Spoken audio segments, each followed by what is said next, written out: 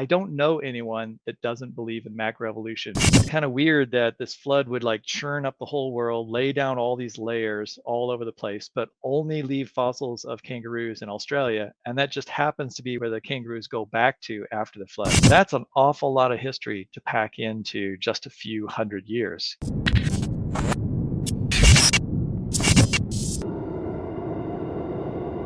Hello, everyone. Today we have Joel Duff on the line today.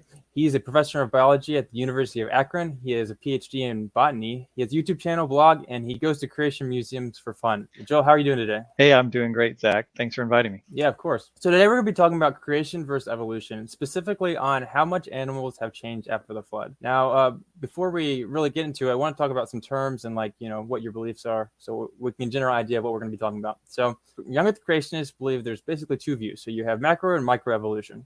Young Earth creationists believe in microevolution, but not macro. Joel, what are your beliefs, and can you tell us the difference between the two? Wow. Okay. That's a huge question. Okay. And so I'm going to start by saying that let's ask the question, what is macroevolution? Because as you said, young Earth creationists will say we don't believe in macroevolution, but we believe in microevolution. And evolutionary biologists are, I guess, known for believing in both, right? Mm-hmm. And so when somebody asks me, do you believe in macroevolution? I always have to stop and say, well, what exactly it is that you mean by the word macroevolution? So first, microevolution, for your audience, if I were teaching evolutionary biology class, or I were really even teaching a general biology class, and we were discuss evolutionary biology, and I might define that word microevolution, I'm going to say that's a change in allele frequencies in populations over time. And you're like, allele frequencies, what's that? Well, just think of that as it's a change in different variants of genes that make slightly different traits where the population changes over time. So think like, eye color or something like that. There, the number of people with blue eyes might change over time versus brown eyes. And you can think of any character in any population of individuals, of any population of species, and they are changing over time with respect to their genetics and the frequency of the different variants in that population. So that's what we call microevolution, because it's changes on small scales that are happening every single generation.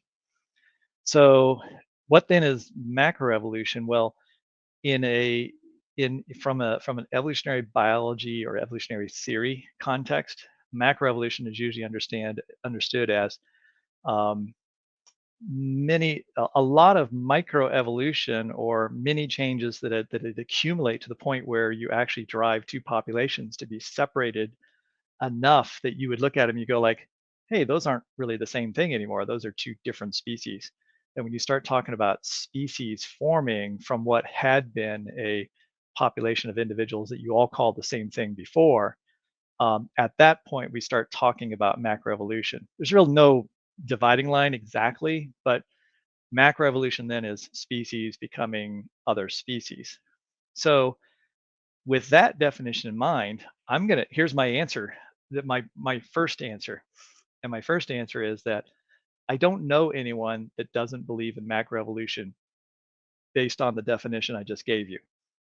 So you're like, no, that's not very exciting, because of course that's not what you or maybe your audience is thinking when they're asking the question, do you believe in macroevolution? Because if somebody asks that question, usually what they're saying is, do you believe that pond scum became human beings? Right? They're thinking of like that grand scale of changes from one type of organism to another type of organism over time. But even just changes from one species to another is by definition macroevolution.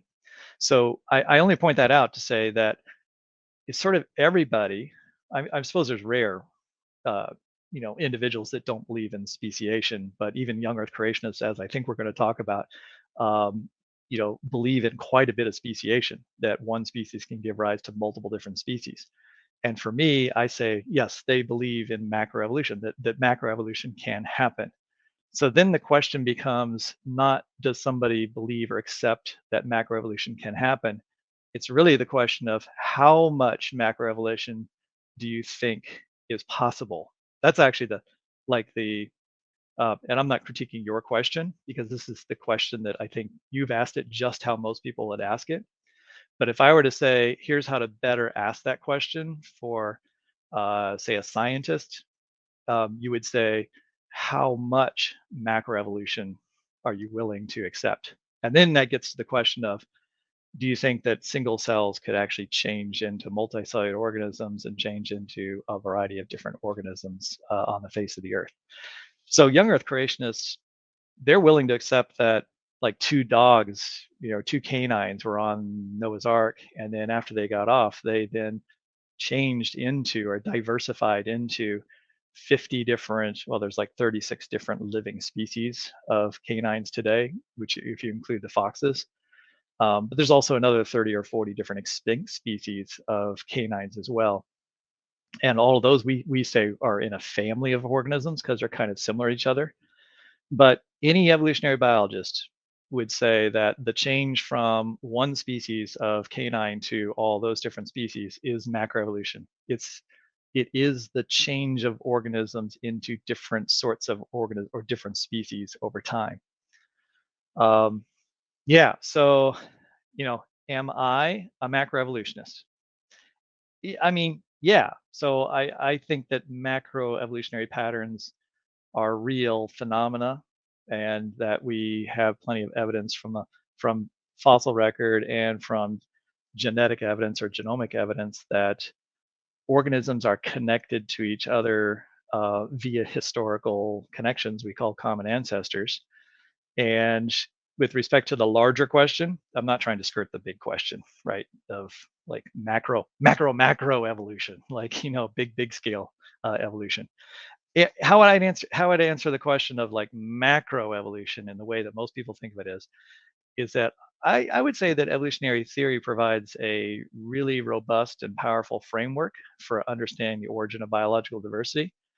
Um, it's the best scientific theory that we have to explain how to explain both the observations of the fossil record, being that there's simple organisms at the bottom of the fossil record and more complex and more diverse organisms at the top of the fossil record, but also explains the interesting similarities in the genomes between different organisms as well. So evolutionary theory provides, just like all scientific theories are, what they're intended to do is provide an explanatory framework for the observations we make in the world, whether it's laws of how how gases move around and interact at different temperatures. This is how do organisms interact with each other in their environment, and how do they adapt to their environment, and potentially as environments change over long periods of time, how do they adapt and speciate into those environments. So that said, I said that I don't see another scientific theory that does a better job of explaining the observations. It's a powerful, it's a powerful, like I said, framework for understanding the evidence around us. Sure, there are other frameworks, I guess you could say, right? There's intelligent design and there's progressive creationism, which are different variants of there are different ideas about how to understand why there's different variation in the world. But both of those theories still accept that the world is very, very old. They would say that they see kinks or in the evolutionary mechanisms that don't provide for the full ability to make all that variation from small cells all the way up to complex organisms. And they would insert in that case, or assert that God has intervened in different ways or progressively created different organisms so they don't have connections. And I'm open to those ideas. I don't exclude those ideas. I mean, I'm a Christian. I believe God can do whatever he wants, right? He has the power to do that. But just speaking from from an evidentiary standpoint, I don't have any problem with evolutionary theory as a potential explanation for life's changes on Earth over time. But I think we'll touch on some other topics that relate to that. So I'll stop there. Okay. Yeah, so I'm sure there's a lot of people that are like, everyone's in macroevolutionist. What are you talking about? So, so Everybody is. They really are. It's we're just gonna a get question into of it. where do you stop? It's just a Yeah. question of where do you stop. Everyone has a limit. Like I will go to like these 5 species have a common ancestor, therefore they evolved from a common ancestor. But I don't think these 2 things have a common ancestor. And you can talk to 20 different young Earth creationists and get 20 different answers about, well, that's macroevolution. Oh, but that's not a macroevolution. That's microevolution. Because they define microevolution as broader than what normal evolutionary biologists do. They think that speciation is microevolution. Mm. Yeah. Well, I mean, as we're going to learn, as we continue to talk about it, maybe they might not be on board with the whole macroevolution, but at some point it gets to the level of where it's you see almost like a blending of the lines, and the question is how far you how yeah, as you said, how far are you willing to go in that Yeah, difference? and the question is kind of like, at what point does it make you step over a line where you say, look, I have an interpretation of the scriptures, which I hold at a higher, you know, value compared to our earthly, our physical say that one, our observations we make as human beings. And maybe there's a point where I am very clear that the Bible says this about the world and how it operates. And if this theory suggests something else, or that these 2 things have common ancestors and the Bible says they don't, well, then I have to go with the Bible. But I think we'll hit upon that again a little bit later as well. Sure. All right. So, as someone who is a macro Yeah, evolution, macro. Yeah. uh, and you went to school to be taught macro evolution. My question for you is, how do you know you weren't brainwashed? How do I know I wasn't brainwashed? Um, yeah. Well, first of all, um, I didn't really go to college to be sort of taught evolutionary theory, or it was like my intent. Like I wanted to be an evolutionary biologist. In fact, I consider myself as knowledgeable about evolutionary biology, and I would have to interact with evolutionary biology because virtually every biologist does really, in some sense, it touches upon what they do. But I'm not like a trained evolutionary biologist in the sense of like, oh, that's my area of interest where I'm an evolutionary biologist first and then some other kind of biologist second. But if I go back and I think about how did I become interested in science, um, I grew up in Colorado, and there I lived at the edge of town and I had fossils around me. I was really interested in outdoors things. My father was as well. My father's a pastor in a Reformed church, and so I grew up in the church, still am in the church, and he, I would say he was an old Earth creationist in a sense, or he Hmm. is an old Earth creationist, in that he never had a problem with the age of the Earth, Hmm. and so it wasn't something that we like talked about. I wasn't like that in tune with young Earth creationists at the time because that wasn't part of what we talked about. And I went off to Calvin College, and which is a Christian college up in Michigan, and I wanted to be a physicist. And I wanted to be either an atom smasher or an astronomer, right? You gotta like go really big, like understand the whole universe, or like understand everything at the smallest component. And of course, anyone who studies those areas, it's like you can't avoid thinking about the big questions, right? Of the universe and history and all these things. So I was interested in those questions. And then I went to so I found out very quickly that I'm not good enough at math to be a physicist or an astronomer, right? Because I didn't realize it's just math. All right. So I was like, I can't do this, but I love science. And so I ended up in biology.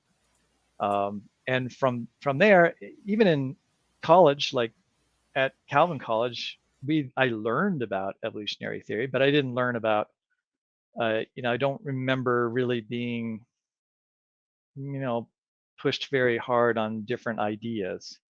And it wasn't until I went to graduate school that I really started to think about science and faith, and really start to really think about this, and was exposed to young Earth creationism because I went to a church that was young Earth creationist, and they're kind of exposing me to that. Oh, but your original question was, how do you know you're not being brainwashed? And I guess what I'm kind of getting at is that brainwashing to me is when I think about somebody who can't consider other options because they only know one option, and they feel like they that that's the truth, or it must be the truth, and they don't want to risk that truth by trying to understand other options out there.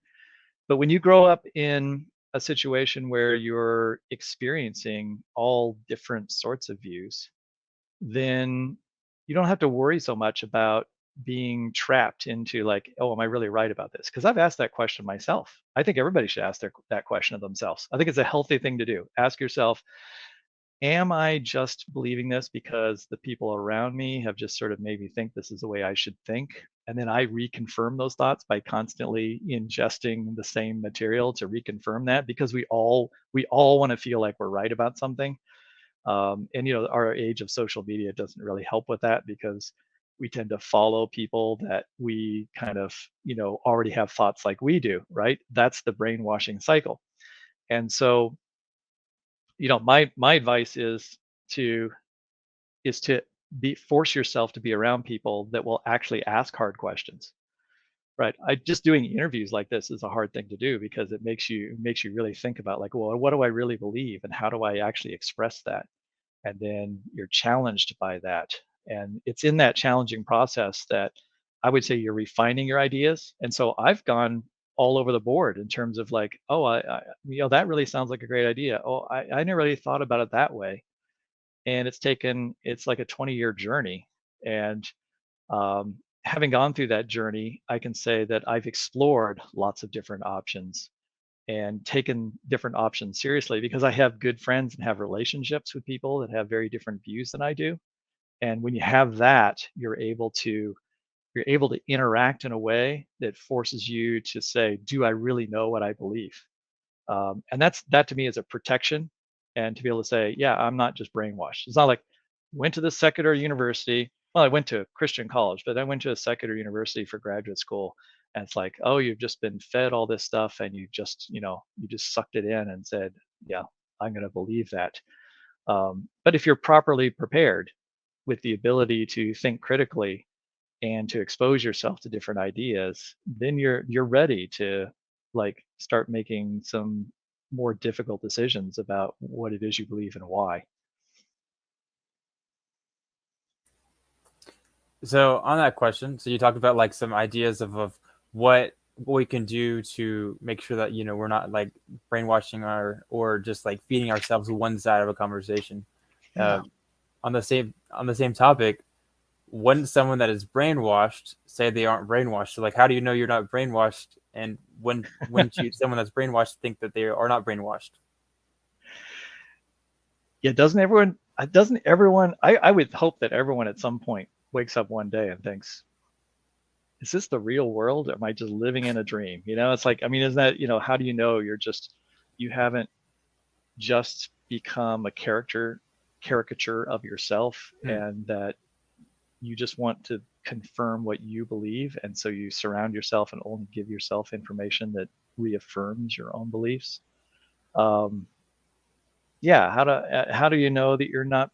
Well, I think it's mostly what I just said before, but and I've lost track of the question now, so you have to repeat Nice. it. I talk myself in a circle. When someone that's brainwashed say they aren't brainwashed. Oh yeah.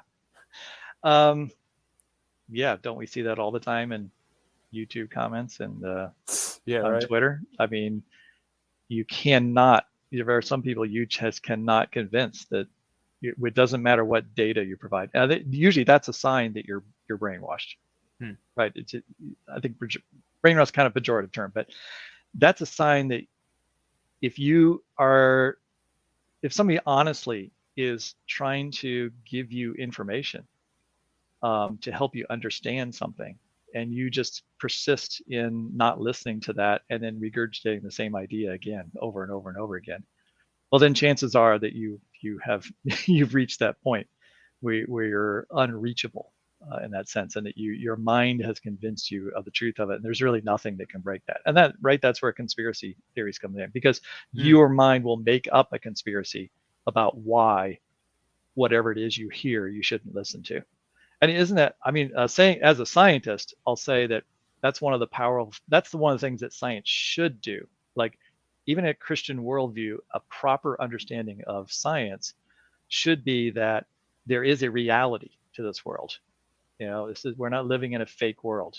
God created this world, and he created it with rules, and he created it with reason and rationality and how it operates, because it's part of his character, right? And science done right is allows a person to say, there's all these ideas out here about how this works, or does vitamin D actually help me avoid COVID or something, or does hydroxychloroquine, yeah, I can't never say that, HQ actually prevent COVID or something like that, right? Those are the popular things of the day, but you can think of 100 questions that people fight about, and you say, but there is this method that will allow you to take your emotions out of the question. Like, I think this is true because Hmm. somebody told me, or I saw somebody and they took a bunch of this stuff and it worked for them, so therefore I just believe it works.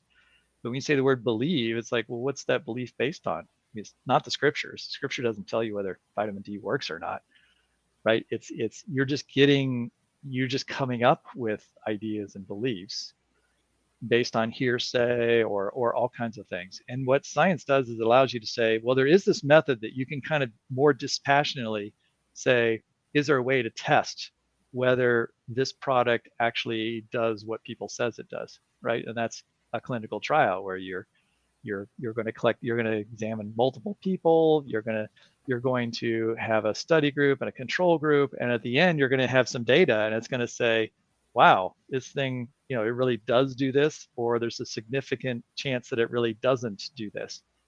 And hopefully, if you are a reasonable person, you'll be able to look at that data and say, okay, I know that I believe this, or I wanted to believe this, but there isn't any evidence to support my idea, right? Support my prior belief. And so I've got to be willing to change what I believe because I don't have any evidence to support that. Um, and so that's where the whole brain, so the brainwashing thing is, when people become so convinced of an idea that no evidence can change their mind, then chances are that nothing can change your mind. And I would go to the point where even scriptures won't change your mind because you've somehow convinced yourself of some particular truth. And we see lots of different heretical teachings out there that gather a following, even though they don't have, support. Oh yeah. It's just that you get an idea ingrained in people's mind. That to me is the value of something like systematic theology, which I know some people don't like systematic theology, but is systematically going through scriptures and doing the different kinds of studies to be able to a little bit more dispassionately say, what does this really mean in context of the rest of scriptures? Hmm. Hmm. Very fascinating. All right, cool. So, kind of on that topic, so Anders and Dinnersis and Ken Ham talk about the idea of starting with 2 points. Ultimately, Ken Ham says this. He says, ultimately, there are only two religions in the world. One is based on God's word, the Bible, and the other is based on man's word. As I think we would both agree, but maybe not, that the Bible doesn't teach evolution. The ancient Israelite would have had no idea what evolution was. So, if you aren't starting with the Bible, does that mean you are starting with man's word? I certainly hope I'm not starting with man's word. I mean, man's word is not very trustworthy in many situations. No, but I think we do agree that the Bible doesn't teach evolution, and I kind of cringe when I hear people trying to find verses Mm-hmm. or say that, oh, look here, it's talking about this animal and how it changes with.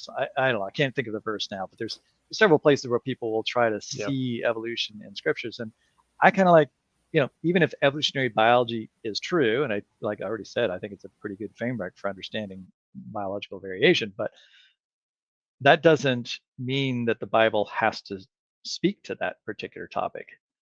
I think if it does speak to the topic of if the authors intended to tell us something about how organisms evolved over time, then if they mentioned it, then it would absolutely be true. However, I don't think that that was on the minds of the authors of Scripture, which ultimately is on the mind of God, who's communicating through his human agents, right, who are composing scriptures. So And if you go back to the ancient world, really, no one in that time, if you lived back then, very different today, where there weren't any atheists. Everyone believed in gods. Everyone believed that there were higher powers. But they weren't really interested, as far as we can tell from most writings, not really interested in like the age of the earth, or like exactly what the mechanisms of like the physical like makeup of how things were made. It's all about why is the world, the way the world is, you know, who it is that made this world. And that's Genesis 1 and 2 is all about like who is this God? It's the only God, and it is the God that has the ability to form and make all things. But it's really about the purpose of creation. Like, why did I make this creation? And why am I communicating?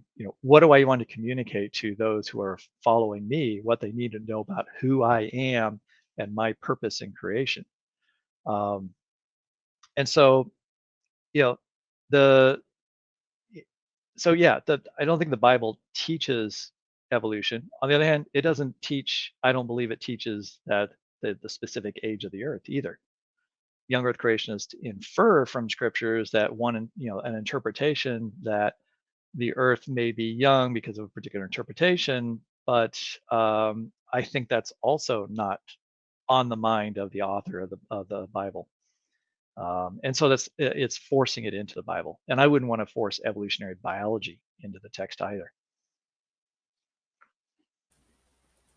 Yeah, totally. Yeah. Yeah, I'm all for reading the text as the ancient Israelite would have read it. Um, so yeah, continuing.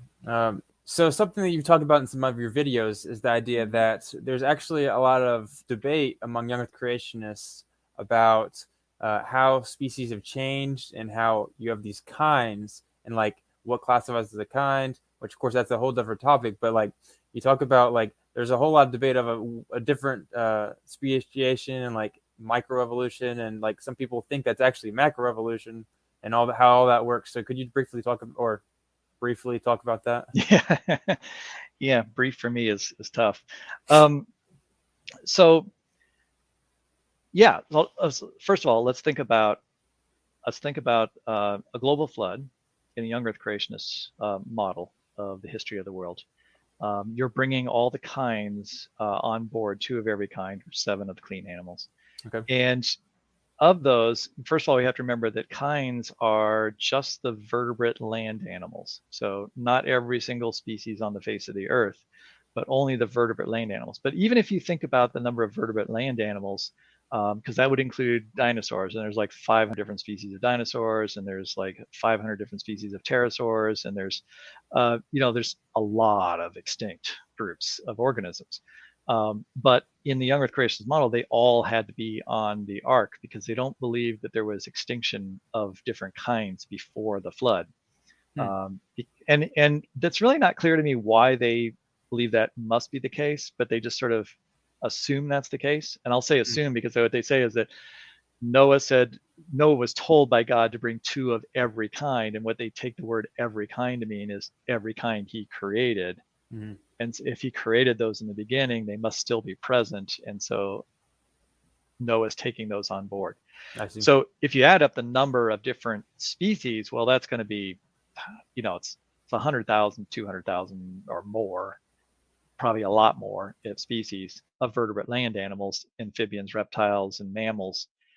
And that's just not going to fit on the ark. And even young Earth creationists recognize that. So there is this idea of a kind, though, as more than just a species. It's a group of organisms that would represent, or group of species alive today, but was represented by like a proto version of those species in the beginning, and that's the original kinds. And so all that needed to be on board was two representatives of that group. And if you take the group to be like, hey, all canines or all bears are a kind, well, then you only need two bears. You don't need two polar bears and two grizzly bears and two black bears and two sun bears. And all right, you don't need all those different species. You only need the two bears. Well, even if you get all the different all the different kinds together, they would say that that's like 1,400 different kinds on the ark. But today, what do we have around us today? Yeah, they're not 1,400 different species of animals. There's of land animals, there's 100,000 different land animals. There's 10,000 different birds. There's 15,000 different mammal species. There's 20,000 different reptiles and amphibian species. So the question then becomes, where did all those species come from? Right? If they all started as just two individuals or seven individuals, and there was only 1,400 of them, and now you've got 100,000 of them, that suggests that there had to have been a massive something had to, a lot of change had to happen, right? Between the arc and today, which is only 4,350 years, give or take a couple of years. And so they then propose that after the original pairs stepped off the ark and reproduced, that they then diversified, fancy word for speciate, right? They speciated into multiple different species. So there are some groups of birds that they propose that two birds got off the ark and became 150 different species, which are now present in all different parts of the world. So that is okay, I'll just say it. That is a lot of evolution. It's like, because I defined at the beginning, that's macroevolution. And although they'll call that microevolution, it's incredibly fast microevolution, if they want to call it microevolution.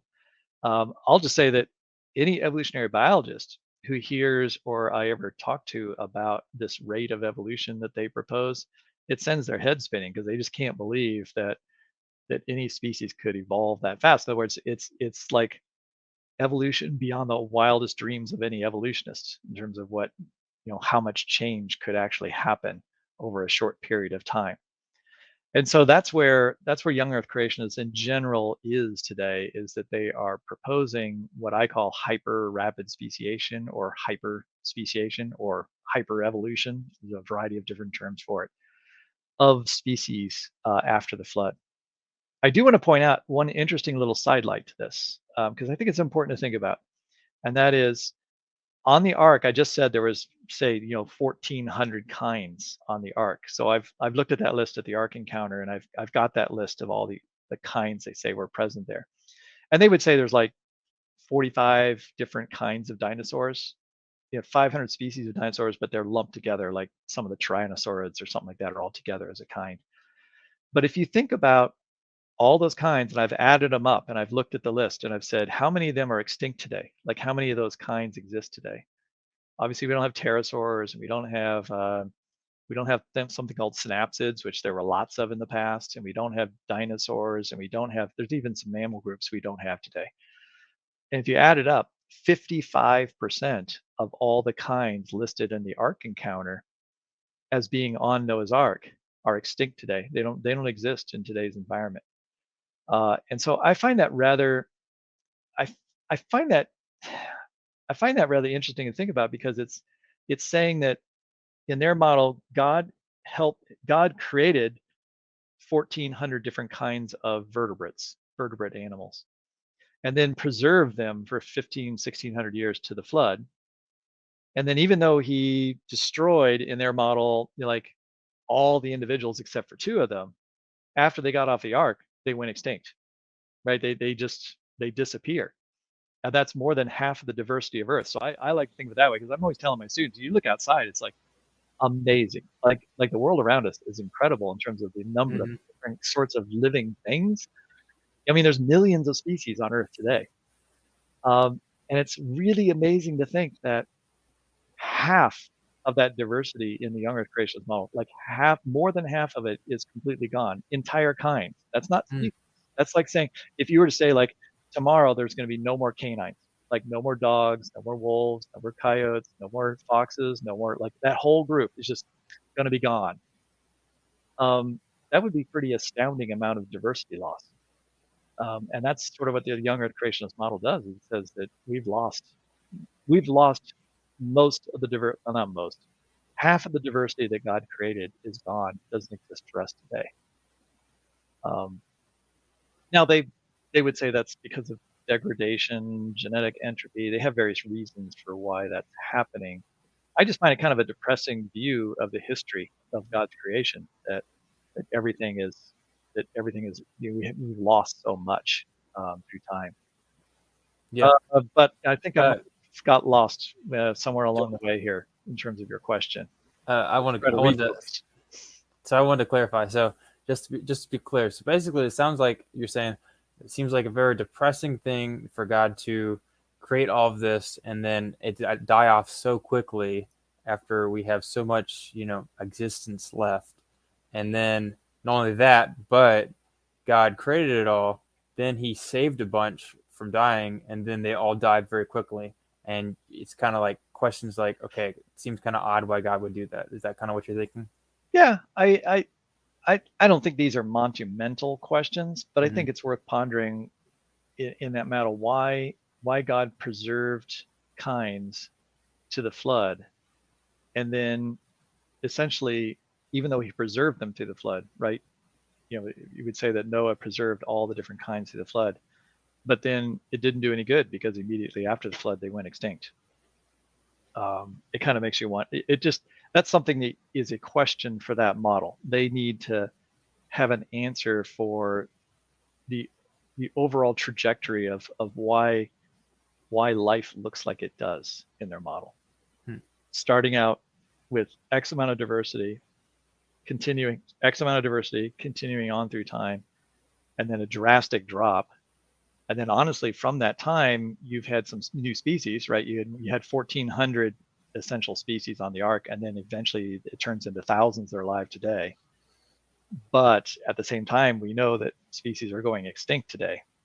Hmm. And the trajectory would be that we would lose most of those species in the young Earth creationist model. So I don't know what your eschatological views are, and we're not going to get into that. But it's interesting.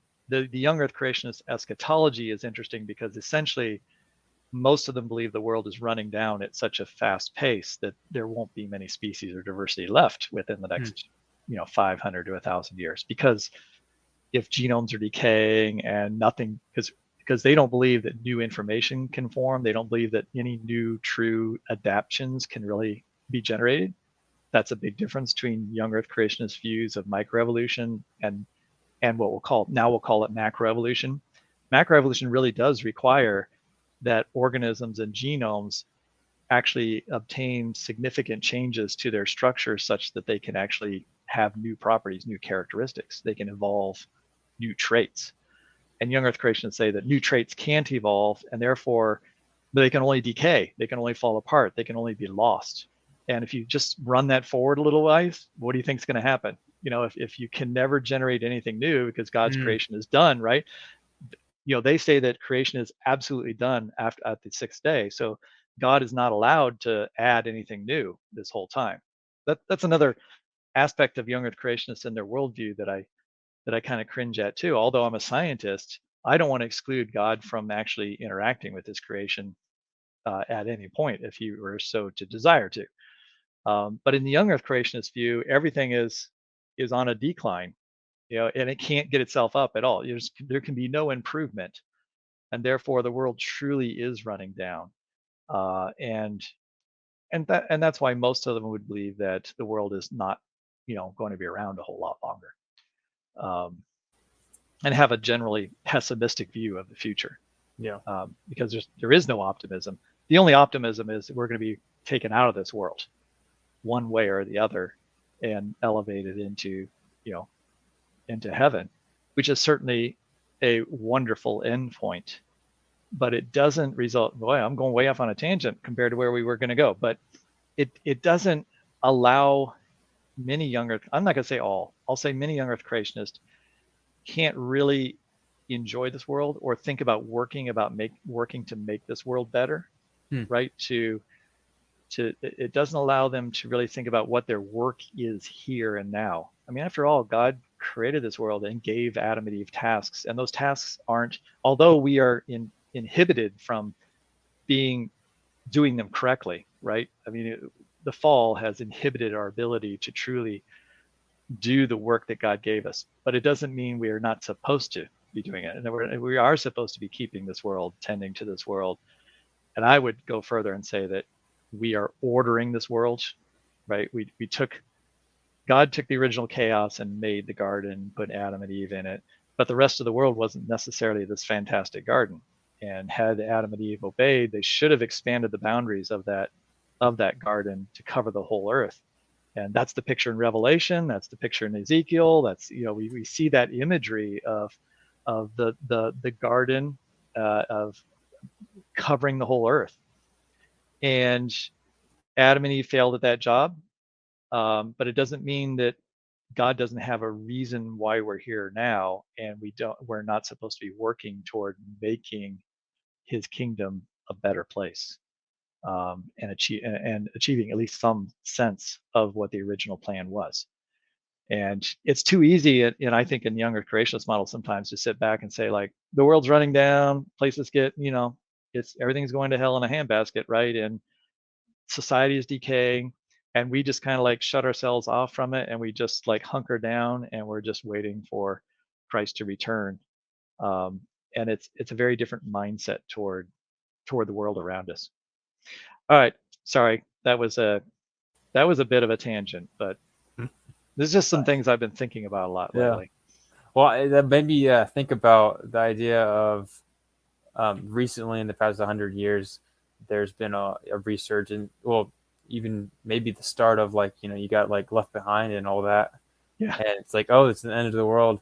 But then you've also had like a resurgence or even a start, depending on how you look at it, of young Earth creation. So it's an interesting parallel there that I never thought about. yeah. I don't know what that dispensationalistic sort of view and how that interacts with the beginnings of younger creationists. I'm not really sure what the connections are there, how strong those connections are. But yeah, there is definitely there's not a direct connection. There's a No. connection in sort of like mentality about it.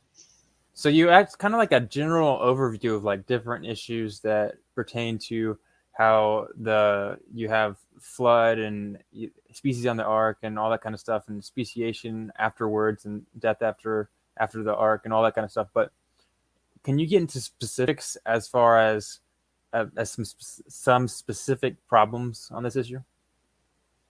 Yeah. So again, I started before by saying if we think about the model of a global flood, and I think of it as like a bottleneck, right? It's a bottleneck for all life, well, all vertebrate life on Earth. They have to go through that bottleneck. They start out at creation.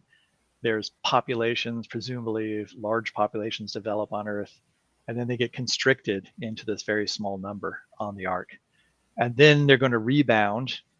And if you think about that rebound, well, Noah steps out with his family after on the mountains of Ararat, and he looks around, and the world would be completely devastated, right? And there's no animals on it. There's no, well, there'd be some plants that are beginning to come back, but it's a devastated world. And then the animals are only in one place in the world at that point, right? The kangaroos are only in one place. The zebras are only in one place. The canines are in one place. And the human beings are only in one place at one point on the earth. And today they're everywhere, right? They've covered the face of the earth. And so one of the things that the young earth creationist model needs to do is to be able to explain how organisms got from the ark out to various places in the world. And so you think about something like lemurs, right? Everybody loves those lemurs from Madagascar. They're a form of primate. If you just think about for a moment about lemurs, I can't remember now, it's like 29 or 30 different species of lemurs. Some of them are fairly significantly different, and young earth creationists actually think there might be 2 or 3 kinds of lemurs because of their differences. So they might say like there's 2 or 3 kinds of lemur types in Madagascar. Well, now then you got to ask, well, how did they get there? Right. So they had to, there was representatives of lemurs on the ark. Then they had to travel all the way down the coast of Africa, then somehow get across the 475 miles or the distance between the continent and this continent island of Madagascar. And if there's multiple kinds, they would all have to do that. And the interesting thing about it is if you think you ask for details, so I'm going to give you details, right? If you if I were to ask like where would you find fossils of lemurs, and your answer should be, well, maybe in Madagascar. Well, that's right. if you wanted to find the fossils of lemurs, of ancient lemurs, of different species of lemurs in the fossil record, in Madagascar, there are fossils of lemurs. Well, in the young Earth model, the fossils in Madagascar, well, where did they come from? Well, they must have come from the flood, right? Because that's their explanation for the fossil record. So that meant that this little place, this little piece of a continent, had lemurs living on it before the flood. Then they got covered over and they got preserved in the fossil record. But that's the only place they're found. A lemur fossil has never been found anywhere else, and there's lots of primate fossils from all the other continents. But lemur fossils, no, only lemur fossils are found in Madagascar, and there's no other primate fossil found in Madagascar at all. So that means here's the logic: when the lemurs got off the ark, why did they go back to Madagascar where their ancestors were? Why is it necessary to go back to, like, couldn't they live anywhere? It's like, why would they have to go back to that one place? And they didn't leave any record on their way, right? Their travels back to Madagascar, they didn't leave any kind of fossil record, which even fossils were formed after the flood. Young Earth creationists acknowledge that. So that's just an example of a peculiar, we call that a biogeographical problem, right? There's a particular place in the world that has fossils. So it looks continuous. Like, from an old age perspective, or a perspective that the world is very ancient and that there wasn't a global flood, that type of data is easy to explain. Remember I said, like, how the evolutionary framework is a powerful framework for explaining the observations we make in the world. Well, if I observe fossils in a place, and then right above them, I see living organisms that are just like the fossils below them, it looks like they've lived there continuously, right? There's their ancestors who got fossilized, like, things happen and some of them got fossilized, and they continue to live on that island, leaving their ancestors behind. That's a very simple, elegant explanation for the fossil record of lemurs. And by the way, that fossil record goes from, like, different, simpler lemurs, and then it becomes more diverse over time in the fossil record. So that also has the appearance of they evolved there into the different types of lemurs that there are on Madagascar. So then you just take that problem and you just multiply it by, let's say, 1,000 times. So I'm not going to do it 1,000 different times, but I'll give you one other example. It's the more famous one. What about kangaroos and marsupials in Australia? Right, they had to have been on the ark. Then they would have had to hopped to all the way to uh, I can't remember the name of that continent. Australia. Yeah, never can remember Australia. They hopped all the way to Australia. And so young Earth creationists will respond because they have to have some explanation for this. I was just at the Ark Encounter. I went to the zoo there, and they have a sign there, and it has, like, how did the kangaroos get from the Ark to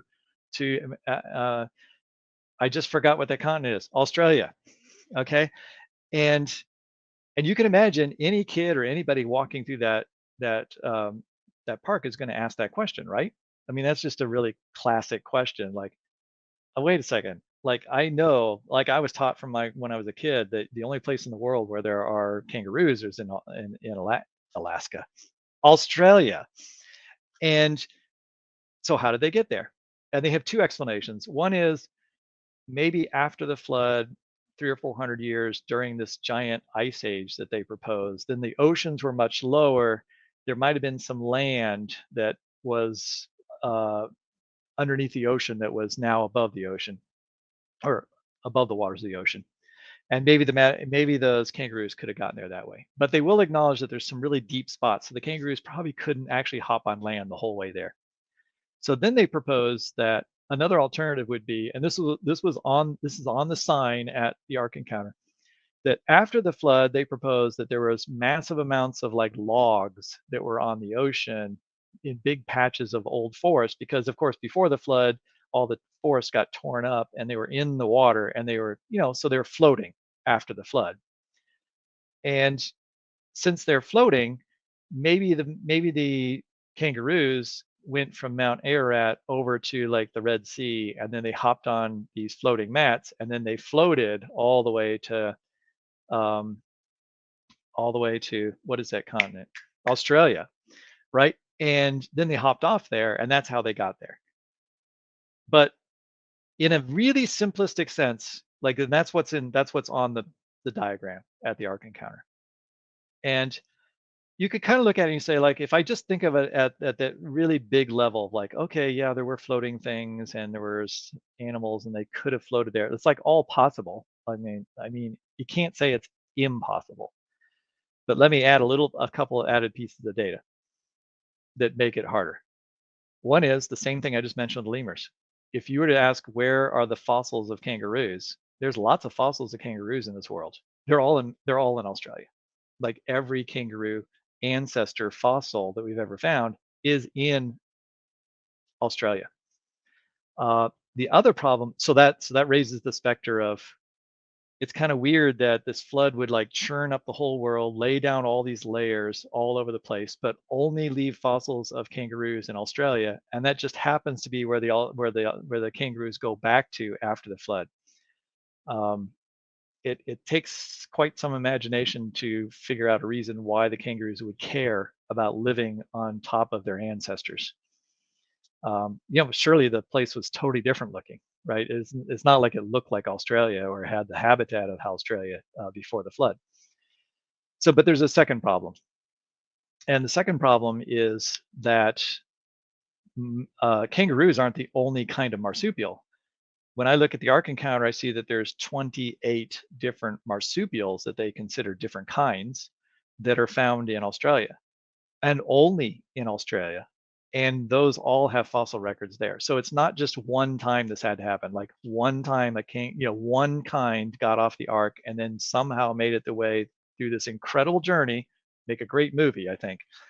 The incredible journey going from the Ark all the way to Australia on a floating mat, and the adventures they had. But it's not just one time. The kangaroos, you'd have to explain it for the koala bears and for Tasmanian devils and for, I go down the list, right? The 20 different kinds. And so every one of those kinds would have had to have done the same thing and all gone there. And none of them ever left a fossil record anywhere outside of Australia.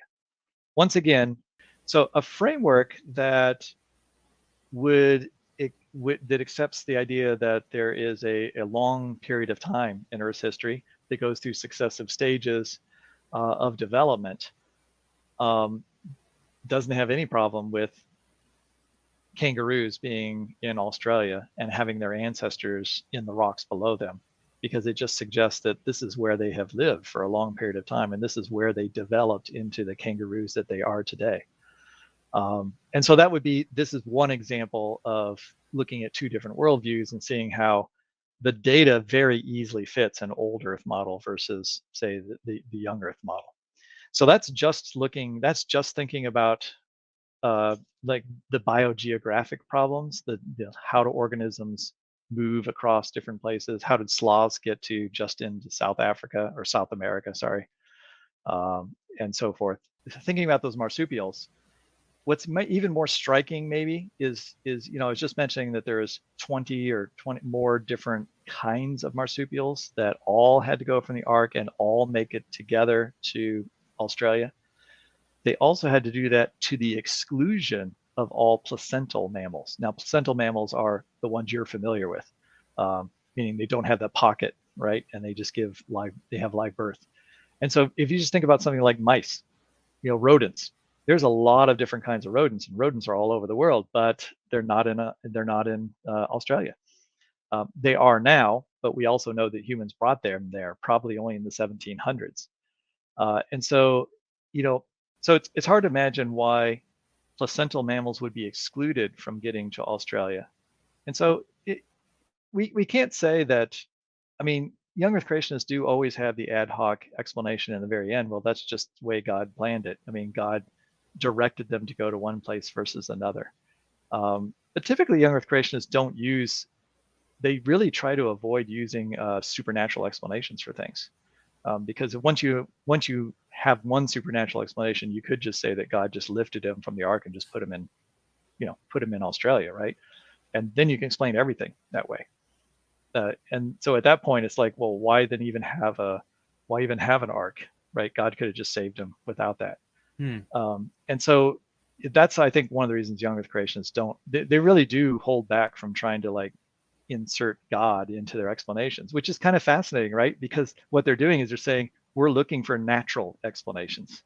We're trying to explain it through science, which is kind of ironic, that it ends up being like only natural explanations that they try to use for that. And that's the same thing with speciation. How did two cats or two dogs become, or two canines become all the different canines? They would say natural selection, genetic drift, maybe even a few mutations.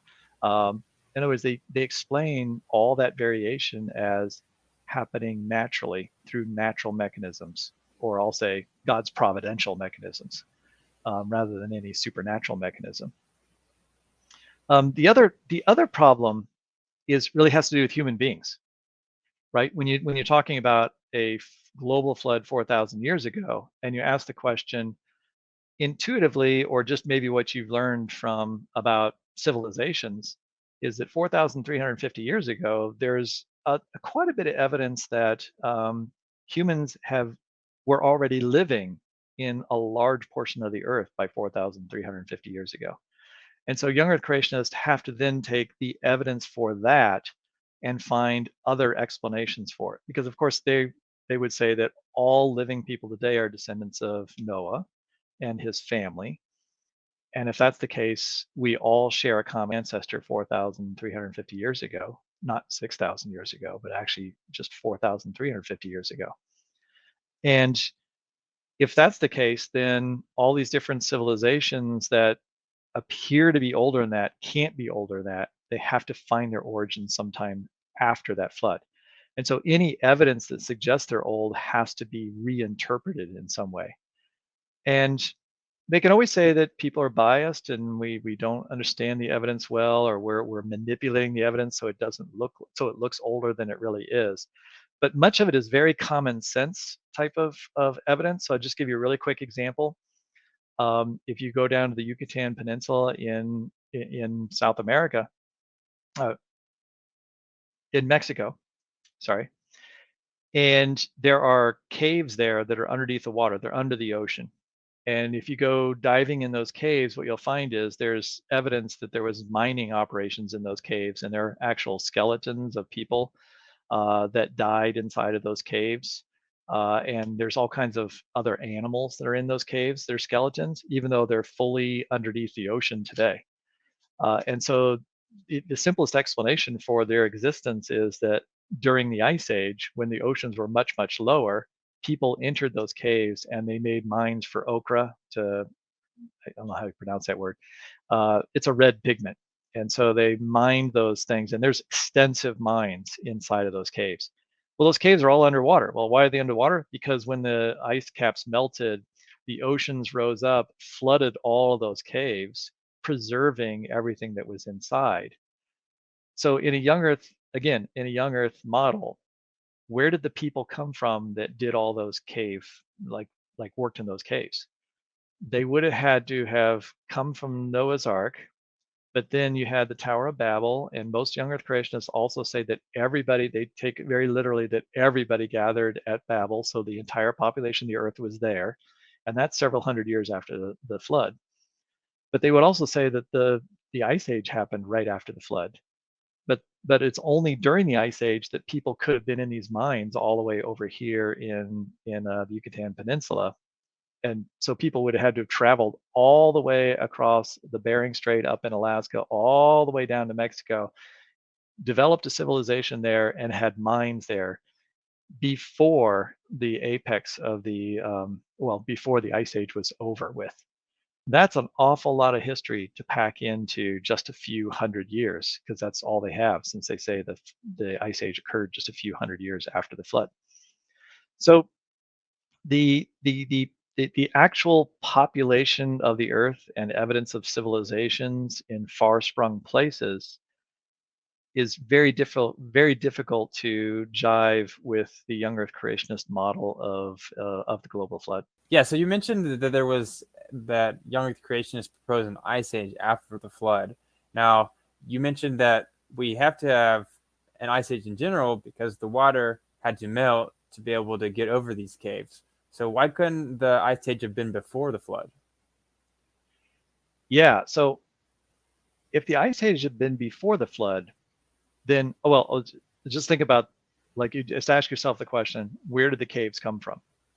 All right, the caves are in there's like 5,000 feet of sediment that has fossils in it, and at the Okay. very top of all that is a layer of this limestone that's where the caves formed. So the caves are inside of that top layer of sediment. And so young Earth creationists will always say, well, those caves are in rock that has fossils in it, so therefore the rock must have come from the flood. Since the rock came from the flood, the Hmm. cave couldn't have existed before the flood. So they have to say, I mean, they're absolutely compelled to say, based on everything else that they say about the flood, they are compelled to say that those caves came into existence after the flood. And then the evidence of the ice age might as well fit after the flood too. Had the ice age occurred before the flood would have wiped out all the evidence of any ice age. So any evidence we have of an ice age would not exist in this world today. Um, so Oh, this I is see. why they always throw in the ice age, and the reason they do that is because it's kind of irrefutable. I mean, there's so many different places in the world where it's obvious that there was a time in which there was a lot of ice. I mean, I'm living in a place where it was probably covered with ice at one point. Hmm. And so, since there's a case where the physical evidence of the world is so overwhelming that it kind of doesn't matter how hard it is to fit in, you just have to fit it in. And young Earth creationists are just like, okay, well, we have to put it somewhere. So they put it right, like very soon after the flood. Um, Fascinating. And you said that not only with the whole ice age, because it had to be pretty shortly after, but not only that, but the people had to travel from Mount Ararat or whatever yeah, it's called to the North America.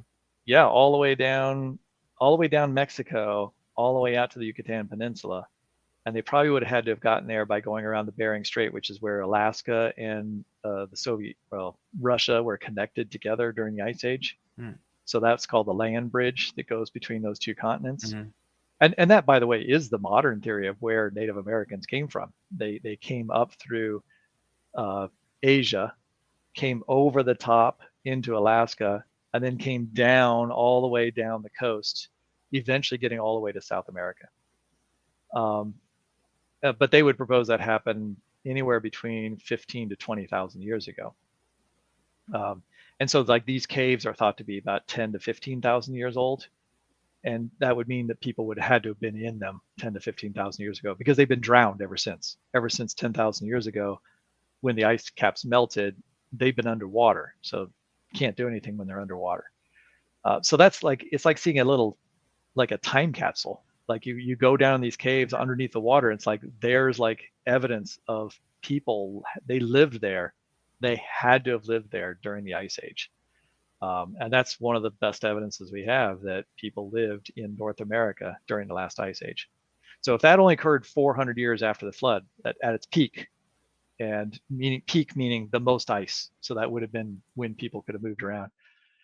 Yeah, people would have had to have moved from Ararat through Babel, left Babel, and then hightailed it all the way across over to Asia, across Alaska, down the coast of California, down Mexico to Yucatan. Hmm. Um, and it's not like I've seen young Earth creationists say, well, that's possible because they could walk this many miles per day, and then if they did that for like a year, they could do it. They could get there. I'm like, but how many people just set out and like, I'm gonna walk 10,000 miles and then I'll settle down.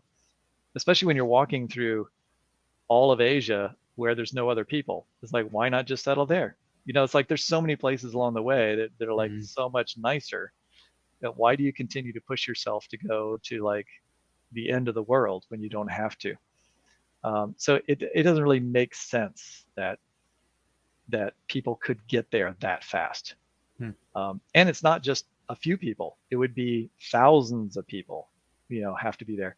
And at the same time, there's evidence in Florida, by the way, off the coast of Florida, they have found hunting camps underneath the ocean. And that's when the coast was lower. The Native Americans in the Floridians lived where the ocean is now. And all of those had to have also lived there. And there's also evidence that people lived underneath the Lake Huron in the Great Lakes, when those lakes were much lower as well. So that's a lot of evidence that people were in North America during the most recent ice age. And that's a really hard fact, because it is a fact. I think you might say the dating of that might not be a fact, that's interpretation, but the presence of people there, that's pretty much a fact that they were there. And so any model, anybody's view of world history has to accommodate those facts. And that's kind of what we're all dealing with, right? We deal with that every day. It's like there are things in this world that we see and observe that we have to find a way to understand, and we have to fit. We know we would say that the Bible is a true and accurate depiction of what it intends to preach and teach. And if it intends to teach the history of man as being only 4,000 years old, then we'd have to find a way to mesh those two things, those observations and that biblical evidence as well. Yeah, totally. You asked me what are the challenges for young Earth creationism, and I would say that's a really big challenge for them. That's one of the things that they are going to have trouble answering.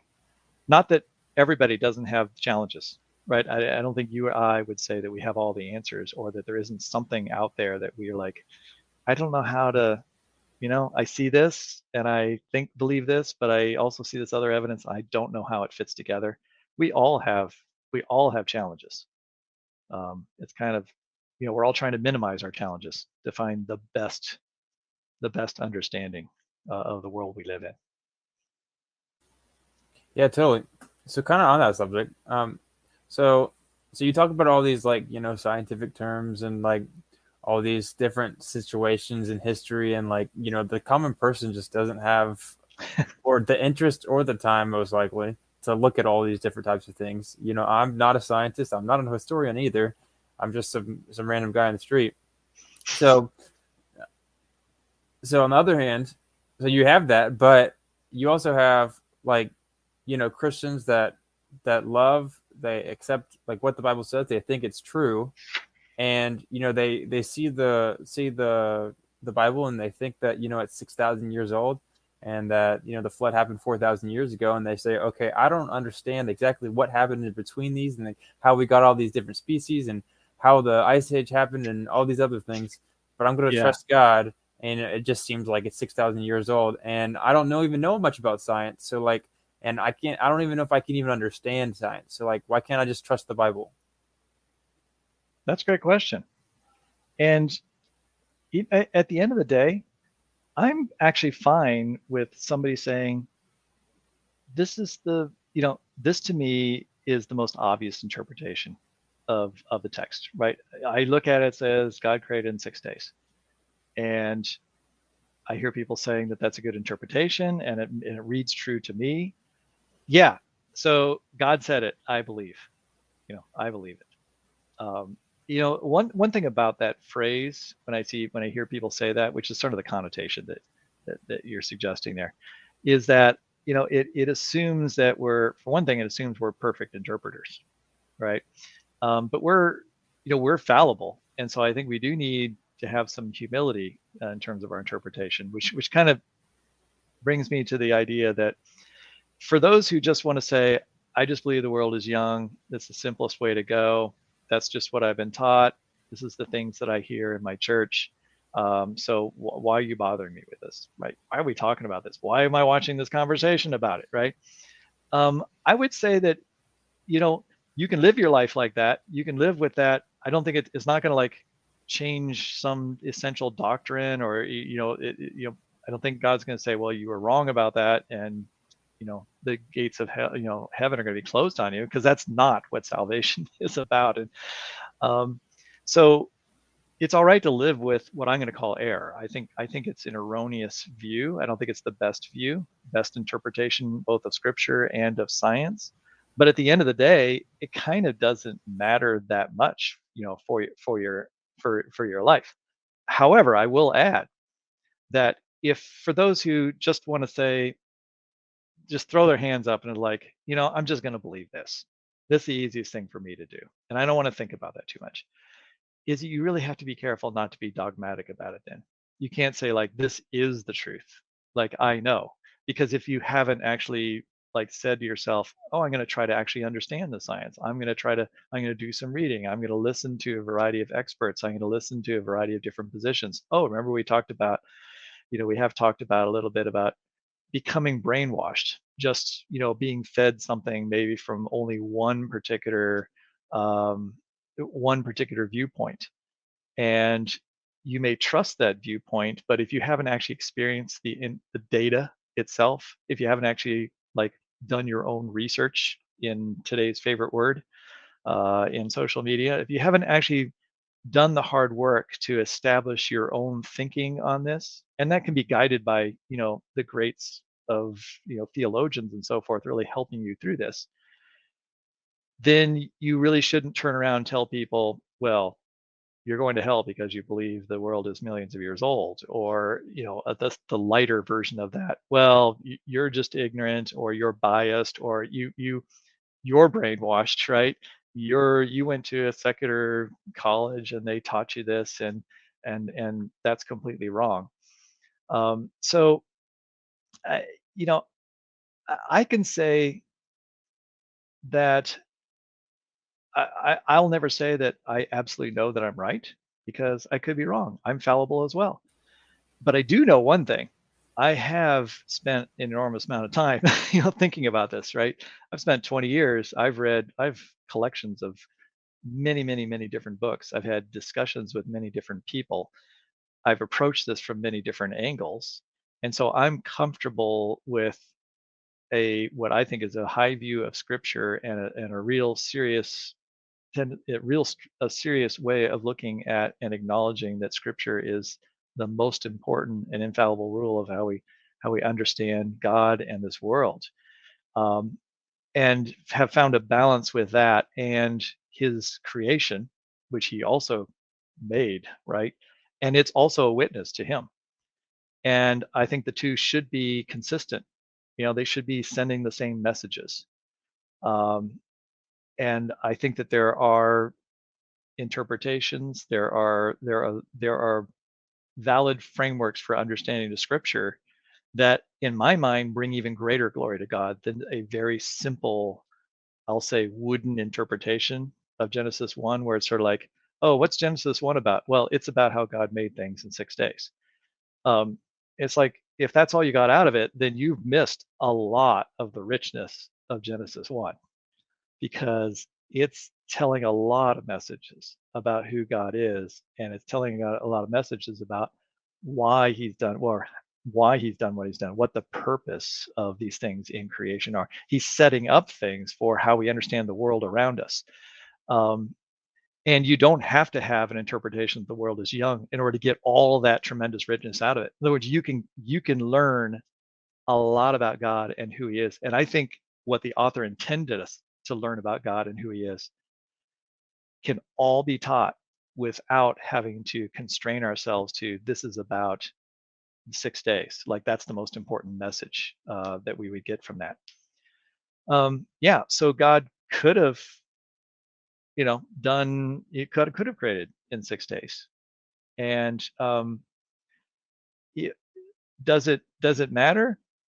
It may or may not matter, but I'm also interested in the truth, right? I think we should, as His creatures, one of the things that we're here on earth doing, right, is we're living in communion with each other, but we're also bringing greater glory to God.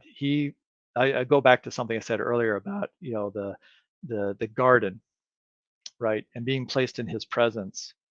And then, have we fulfilled obeying Him there? The idea is of spreading the garden in terms of the way that garden interacted, the ecology of the garden, how everything interacted in that garden was very good. And we had a job to tend it and keep it, to protect it and watch over it. We still have that job, and we're here to do what? Glorify and enjoy God. Well, how do we glorify and enjoy God? One of the things we do to glorify God is, as His creatures, is we, as we understand and explore and discover new things about his creation, aren't we glorifying God? Right? When somebody discovers something new and describes God's creation, in a way, descriptions. Oh, remember what Adam did? Remember, Adam was told to name the animals. And I think people have a very wooden characterization of what that was. Like they see him just sitting on the side of a hill, and God sort of prances these animals past him, and he goes, "That's a lion. That's a dog. That's a coyote. That's and just sort of names them off. But in Hebrew and in understanding the world of the Hebrews and ancient Near East, naming things is like an act of understanding their purpose in this world. And you don't just like know that. That's something you explore and figure out. And the idea of naming would be that he's giving Adam the job of understanding his world around it, organizing that world, giving it names and purposes. And what did God do in Genesis 1? He organized the world or the universe, and he created the basic parts of that universe. And but most importantly, he's giving function or names to like what they're responsible for, the lights governing seasons and so forth. Um, and so what Adam's doing is he is being given that role, and that's what makes man made in God's image, not the other animals, is we have the capacity to actually understand this world that God has made and actually be involved in the process of continuing to order and name things and understand his creation. So, the non-scientists or the non-Christian can discover things about this world. And I think in a sense that even when non-Christians discover new things about the world, like looking through telescopes and seeing vast universes far away, and they are amazed by the size and the grandeur of the universe, I think in a way they are bringing glory to God and they're magnifying God in that way, but not the same way Christians do, right? Because a Christian has a relationship with God and understands who his creator is. And when he or she examines this world and makes discoveries, they are bringing a type of glory to God that far exceeds what anything else in God's creation can do. So to bring this all back, right? Because you started with the question of like, this is hard stuff, and why can't I just accept 4,000 years? I think that you're missing out on something much better. It's kind of like becoming a Christian and then saying, you know, I just want you to give me like a little guidebook, right? Here's the do's and don'ts, and do these things, don't do these things, and I don't want to think about hard topics, right? But hard topics are the way, well, any topic really that we explore and try to understand God better and what he expects of us, but also how we are to live in this world and commune with each other. Anything that we're doing in that area is bringing more glory to God, and it is allowing us to understand God better, right? It's deepening our relationship. And so if you just sort of, I don't want to think about this topic, I don't want to think about science. Well, you're kind of saying, I don't want to think about the world God made. I don't want to think about what God has done in this world. And so I think you're just I don't think it's wrong. I just think you're shortchanging yourself by doing that and not exploring those issues. But not everyone's going to be an expert. I understand that. But I would just go back again to, if you just going to say that's my belief, then you can't you can't be super dogmatic and accuse all other Christians who maybe really do spend a lot of time thinking about this topic. Can't accuse them of being heretics and don't know what they're talking about, and they have to be wrong. Um, I reserve the ability to do that only for those who really have spent a lot of time actually thinking about it. Would you say that when you're talking about like, you know, actually putting the effort in, that would also include looking at like basically like all views? Um, for example, um, you know, some people, they're super confident in the Bible, not because they haven't put the effort in, or and they're okay with that, with not putting the effort in, to looking into the science because they just feel so confident in what the Bible says. Yeah, I think that's fair.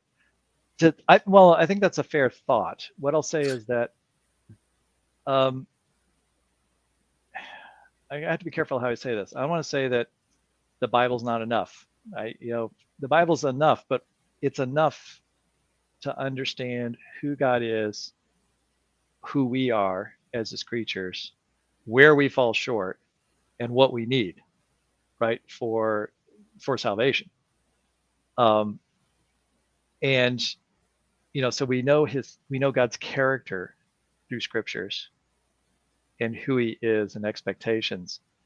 But I don't think that if you didn't understand, if you just blocked off the rest of the world around you and said, I don't want to understand science. And I would say science is just understanding the creation. It's understanding the physical component of God's world.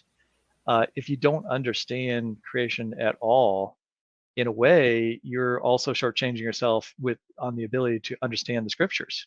I mean, because people live in the world, and the authors of the Bible are interacting in a world which is a physical creation, and you need to understand that physical creation, and that would include, in this case, ancient Near East culture and so forth, is a very important aspect of understanding how people thought in order to be able to properly interpret the scriptures.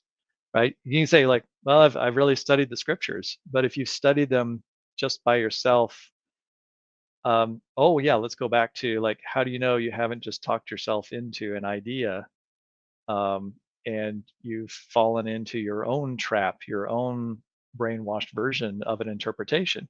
You always do have to test it, right? You have to and that testing can be other Christians who have also thought through the same script passages, right? And so they're tempering, the steel with each other. And but it also could be, look, there's scientists who, you don't have to understand the scientists, but you could listen to a scientist who has thought a lot about this topic and has been interacting with it and get their thoughts on it and at least appreciate the scope of these things. Um, Genesis 1 and 2 has been a problematic text. Well, first 11 chapters of Genesis have been a problematic text for people all the way back to the first century. So I don't think any of us should feel like, oh, this is easy. It's like Luther and Calvin both remarked how difficult it was to interpret these passages in their fullness. So Yeah. we don't want to be arrogant in our interpretations. Mm. Yeah. Which I could go into a whole nother subject. I was thinking about like arrogant and closed-minded as far as Christianity goes in general. But yeah, but I'm also not one to just say like, oh, you should go out there and explore all, it's like, I wouldn't say like you should go out and explore other religions, or, there's a safe way to do things, mm-hmm. right? And a rational way to explore ideas. And then there's a dangerous way to do it, which is simply immerse yourself in others indiscriminately, because there are really, really bad ideas based on really bad philosophy. And sometimes, and again, that's where knowing assumptions of different models of Christian models, of theistic models, not just of creation, but different branches of Christianity have different philosophical assumptions. And if you understand those, then you have some idea of why people are thinking the way they're thinking. And if you can eliminate particular things, well, you can eliminate particular religions because of their inconsistency, right, with the God of the Bible, then you can rationalize not listening to certain voices. And that's what you have to do, because otherwise you'd have a billion voices around you speaking all the time. It'd be terribly confusing. It's hard to make decisions. We do all, at the end of the day, we all have to trust some sources at some point.